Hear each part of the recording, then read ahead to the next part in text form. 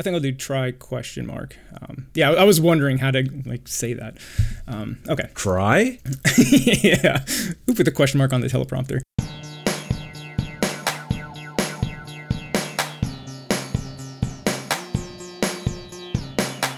Welcome to the Swift Over Coffee podcast. I'm Paul Hudson.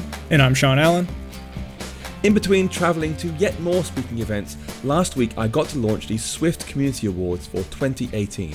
It's in the nomination phase right now, which means anyone can put forward the people and projects that have helped them the most over the last 12 months. Yeah, Paul, this was actually the first year I've seen you do this. I know you've been doing it for a couple years and I've been following you for a while, but I don't know, I just must have missed it. But I thought it was a pretty cool idea with one little exception. I didn't see a category for the best bald, bearded iOS YouTuber. What's up with that? I'm a little bummed. Where's that category? I thought I had a real shot at winning that one. What's up? Well, I think even without that category, I hope you can still find time to nominate a few things. You go to hackingyourSwift.com/awards, and there's even a best podcast category. Who would you nominate there, Sean? I don't know. There's this really, really good podcast, two amazing hosts that their passion for Swift just, exudes out. It's head and shoulders above all the other podcasts. I know exactly the one you mean. It's Fireside Swift, right? Oh, of course. Yeah. So I'm going to nominate Zach and Steven from Fireside Swift for sure. Maybe they can return the favor and, give me the best beard category or something like that. I don't know, Steve. Zach, you out there? What do you think?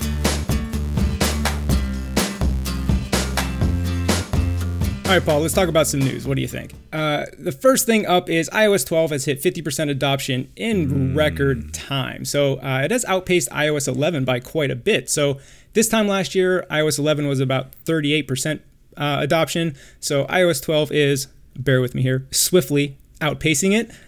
So why do you think that is, Paul? What are some major factors that people are upgrading, so quickly?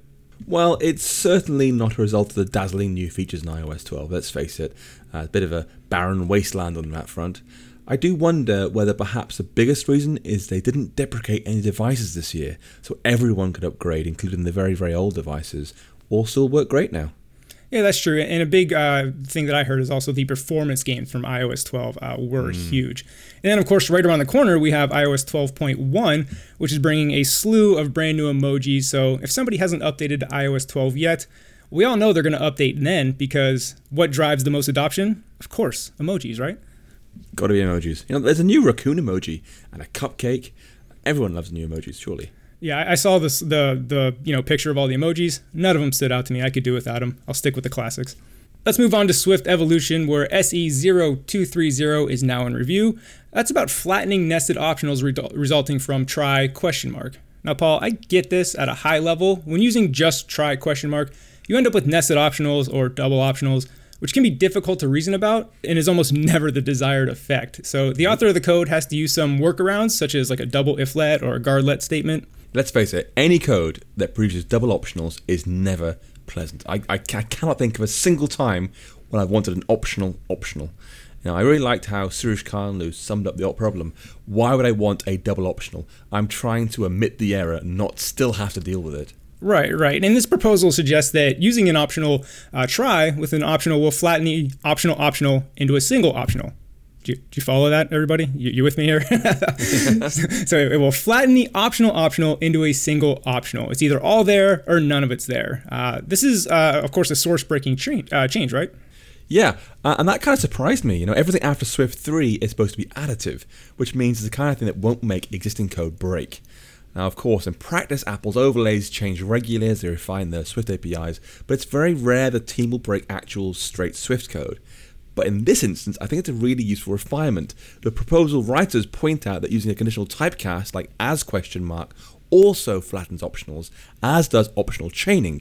So that leaves conditional tryout by itself as an irregularity. So I hope it gets fixed. Yeah, well, we're supposed to hear the results of that any day now, so we'll know soon. In fact, if you don't follow the Swift evolution closely, be sure to give @SwiftOverCoffee a follow, and we'll be sure to tweet out the results as soon as we find them. And then finally, something developers have been dying for years is we can finally delete apps from App Store Connect. Now, yes, I heard thousands of rejoices when this came out. I actually don't have that many apps up there. With my contracting, I've been building other people's apps more than mine. But Paul, I imagine someone like yourself who's been doing this for years, you have to have a ton like this. I can't imagine what your App Store Connect looks like. it's an absolute mess. So many apps I shipped, so many apps I didn't ship, but I planned to ship. I actually finished on the App Store well over 100 personal apps, plus many hundreds more for companies. I'll be so happy to wipe the slate clean, delete the vast majority of mine back to almost day one, and get rid of it all. My very first app was back for iPhone OS 3, hasn't seen support for years. I'd love to get rid of that kind of cruft. What was that app? I'm curious what your very first iOS app was. So my very first iOS app was for I used to love learning multiple languages. So I made an app that is a flashcard app for many languages simultaneously. So it'd say, here's a word in English. What is the same word in Spanish, French, Japanese, and Chinese? At the same time, to try and guess all four for the same word. And actually, Apple banned it. Apple refused to approve it at first. I got why did they the ban it? I called the app Flashzilla. And back in the heady days of iPhone OS 3, they were terrified of Adobe Flash. So they said, you can't use the name Flash in the file in the app name. Obviously, I appealed. I got through eventually, I say, so it had nothing to do with functionality. You didn't mess anything up. Just the name had Flash in it. And they're like, nope, none of that. It even had, the email was, dear first name, your app name, it cannot be approved for reasons. So they put in no effort back then, as opposed to the fractionally more effort they put in now. How about you? Yeah, well, I would only have like 3 or 4 on there. My first app was actually done in my boot camp, so it was under my partner in that App Store Connect account. So really mine is pretty barren. I had one app up there called Ureact, which was an iMessage app that I have since like removed from sale, but I'm just pretty anal. Like I don't like clutter and like anything. So seeing all those old apps on there that I just want to get rid of, like now I can finally have it nice and clean. So pretty pumped about that. Whoa, you took your iMessage app off the iMessage App Store? That's probably half the catalog of iMessage apps. Yeah, I know. I'm single-handedly destroying the iMessage App Store by pulling down an app.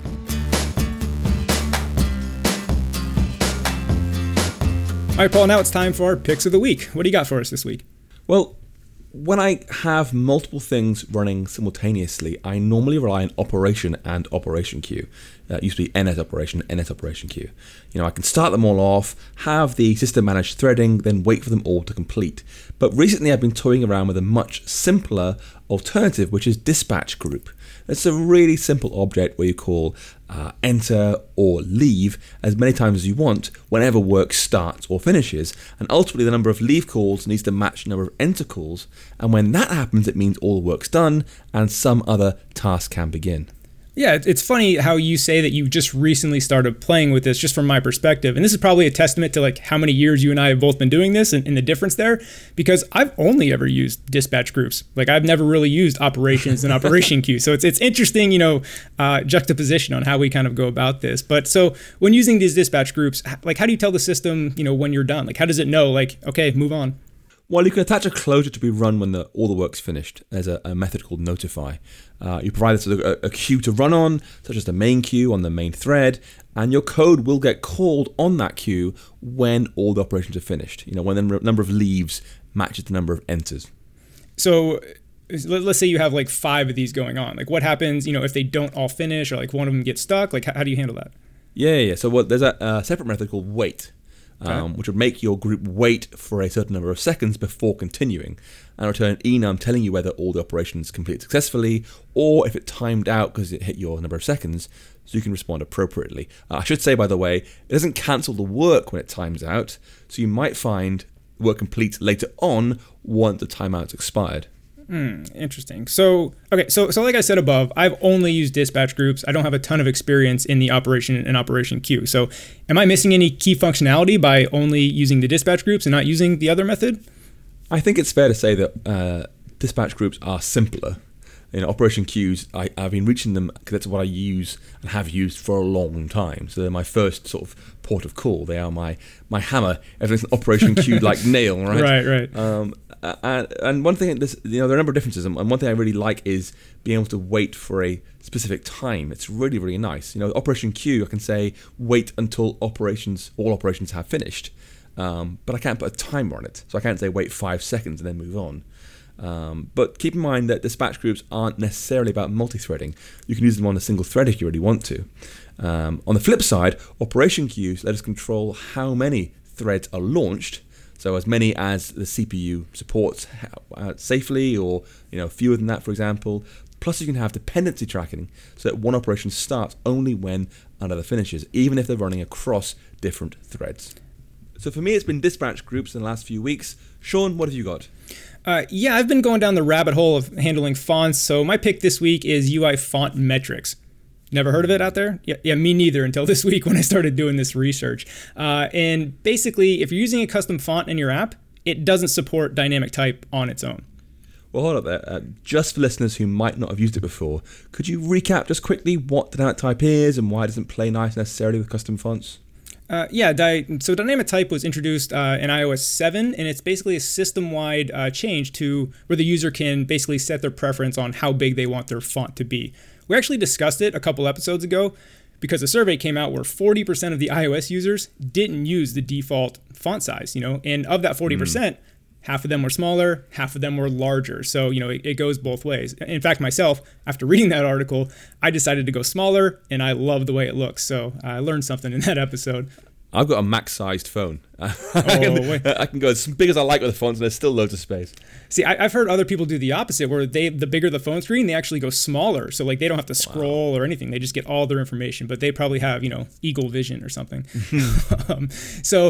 To continue that, dynamic type allows developers to, specify headline, body, caption, whatever for various labels, and iOS will automatically assign the varying sizes of the system font to match that.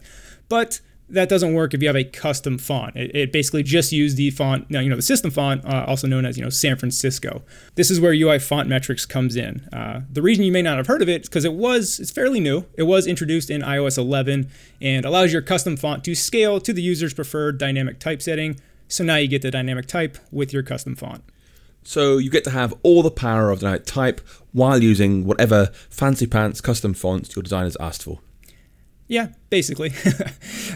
So let's talk about how it actually works now. So now that everybody knows what it is, hopefully you have a good grasp on that.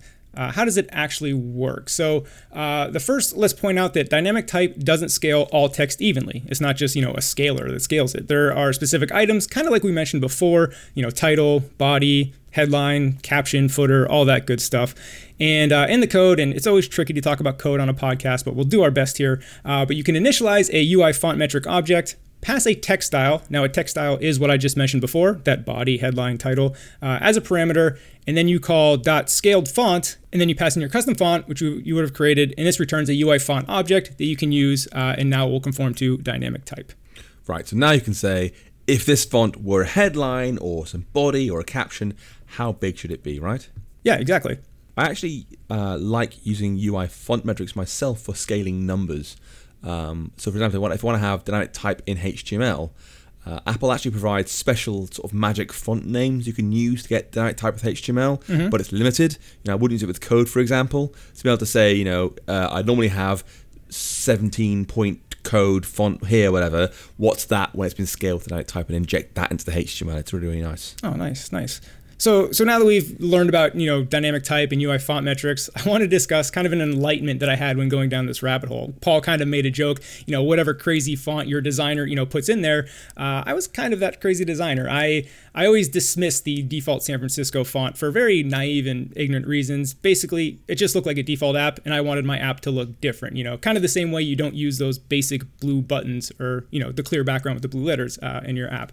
However, after researching this, I realized you get a lot out of the box by using the default font. So, things like we just mentioned, this dynamic type, many accessibility features that you may have to jump through some hoops if you implement that into your custom font. So now I realize the error in my ways, and before I dismiss the San Francisco font in future apps, I'm really going to think twice about it. Is it worth going through all the extra work to have this nice custom font when the system font may suffice? Yeah, fascinating fact is that it doesn't just make it bigger or smaller. They adjust the kerning, they adjust the leading, they adjust the font weight very gently. It's actually a very smooth transitions they have across various sizes. They do a lot of work with San Francisco particularly.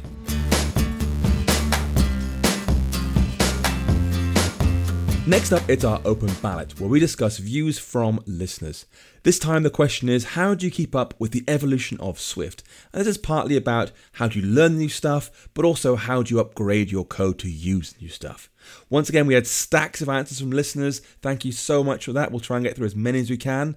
Let's start off with the folks who just dive in and start coding.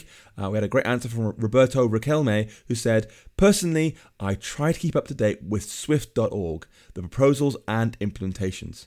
In my company, we use the betas from the first one, compile, see, and fix the errors. The main problem is the third-party libraries with closed code.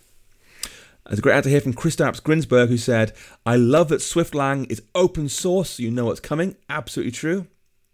Shaib said, for applying changes, I think making a copy of your project and running on the newest Xcode version in parallel is better. When you're sure it's bug-free, shift to it permanently. And our friend Baz Burke said, compiling all the content by following Swift people on Twitter and following repos on GitHub. So all these answers are basically saying just get in there with some code and see how it works out. And I've got a lot of respect for this because, that's what I do when I'm first getting hold of new versions of Swift. When I do a what's new in Swift 5 article, when there's nothing else out there about it, I have no choice but to just type some code in, see what works, try it out, see it again, read the changes on Swift.org and so forth, through the evolution proposals, and see how it actually works and try and understand it more thoroughly. What about you, Sean? Yeah, I like you said, I have all the respect in the world for people like yourself that do this, because I certainly don't do this. I wait for you to do it. You're on the front lines. You go do it. You build your playground. Then I'll digest that. So that's pretty much how I do it. Yeah, Baz also, if, for those that don't know, he helps put together the Swift Weekly Brief, email/newsletter that is super, super helpful. So I use that, and then, like I said, I wait for those people that are on the front lines to go in there, figure it all out, and then digest it for me. So that's how I handle it. Yeah, Baz does a great work. In fact, it's interesting because Kristaps and others help write the Swift Weekly Brief by tagging things around Git, saying this would be interesting, and it means it's fairly easy for folks to put together. It's a lot of work, Baz, I'm sure, isn't sitting on his hands most of the time, but it's great that it's a real community effort finding stuff. We had loads of answers about great resources, some actually mentioning Swift Weekly Brief. So Benedicto Hecte said, mostly through various podcasts and Swift Weekly Brief, he recommends Swift Unwrapped, saying it's a great resource for this, although there wasn't a new episode in quite some time. He used to read these Swift Evolution forums, but the mental overload was too high. Damn right, quite frankly. Swifty McSwiftface says, I watched the WWDC What's New in Swift to learn about Swift changes. Apple sees as important, and uses Ole Begman's Playground to try changes out.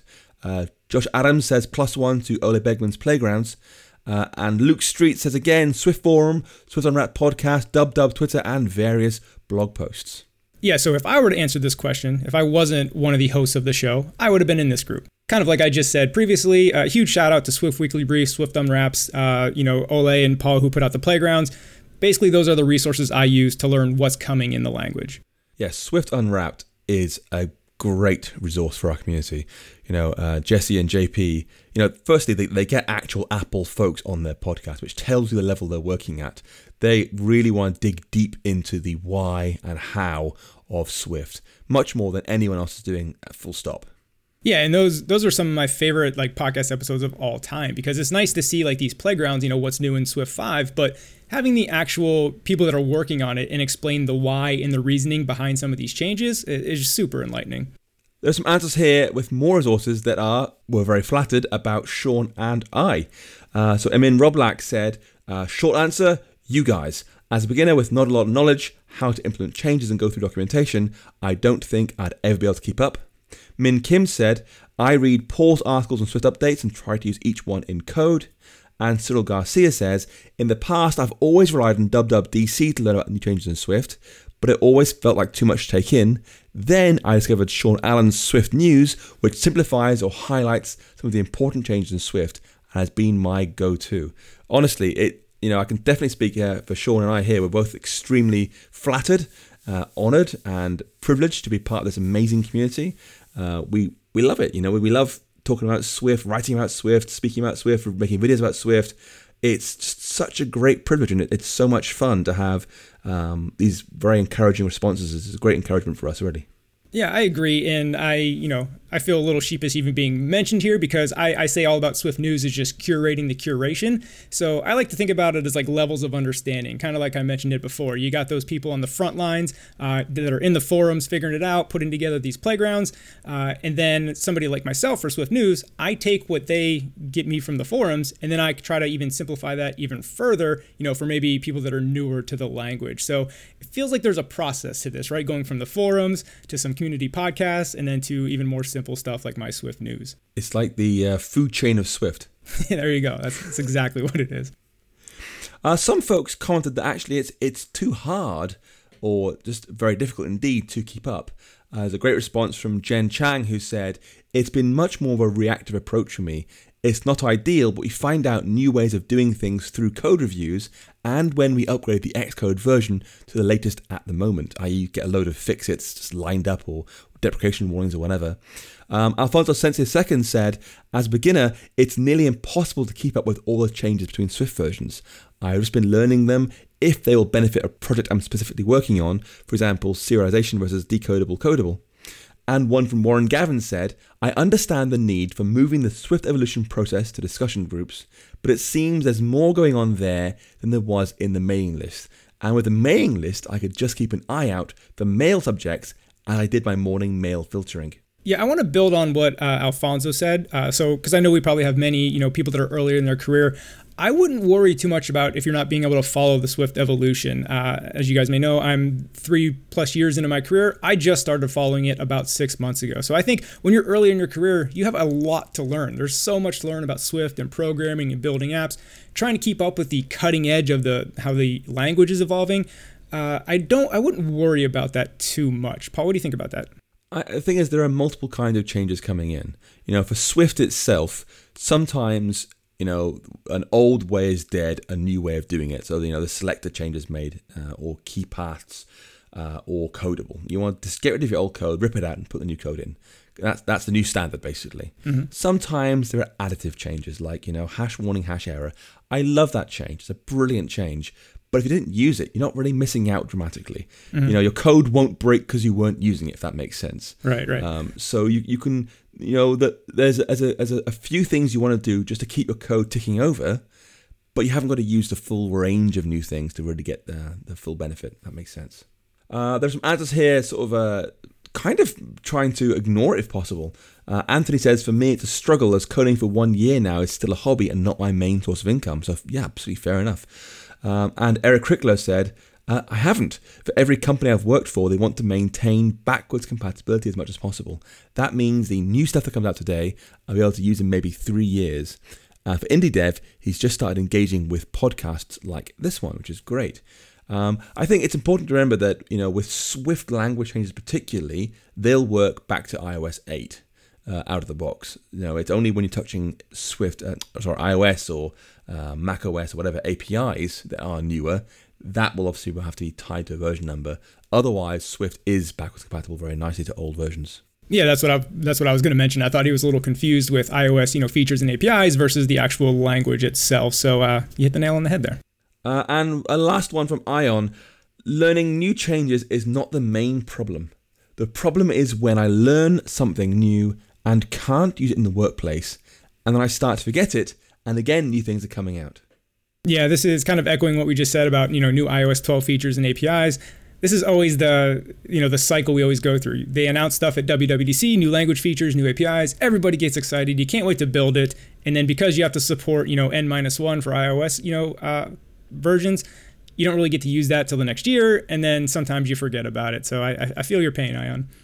I think it's a matter of, there are many Swift changes, right? 4.1 was huge, 4.2 is huge. And we both spent a lot of our time thinking about these new features, but we can't keep them all in our head simultaneously. Things like random number generation, I have switched to that exclusively. The new 4.2 version is amazing, love it. But again, things like pound warning or hash warning, hash error, I don't reach them instinctively just yet. It'll take me a little while because I've been without them for 4 years to get them back in my muscle memory again, Oh, that one's already in my muscle memory. That's like my favorite change in a very long time. Even though it's so simple, it's my go-to. Already in the muscle memory. Oh man, Harlan Haskins, he's just so awesome.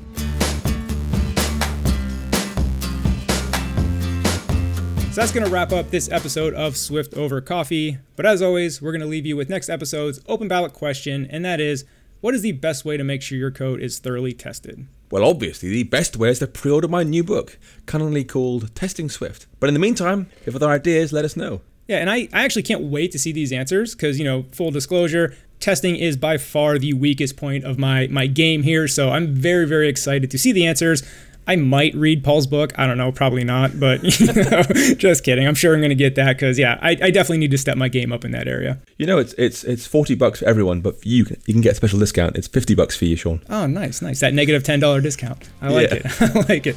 All right, we'll see everyone next episode. Don't forget to subscribe and also follow us on Twitter @SwiftOverCoffee. See you in the next one. Bye.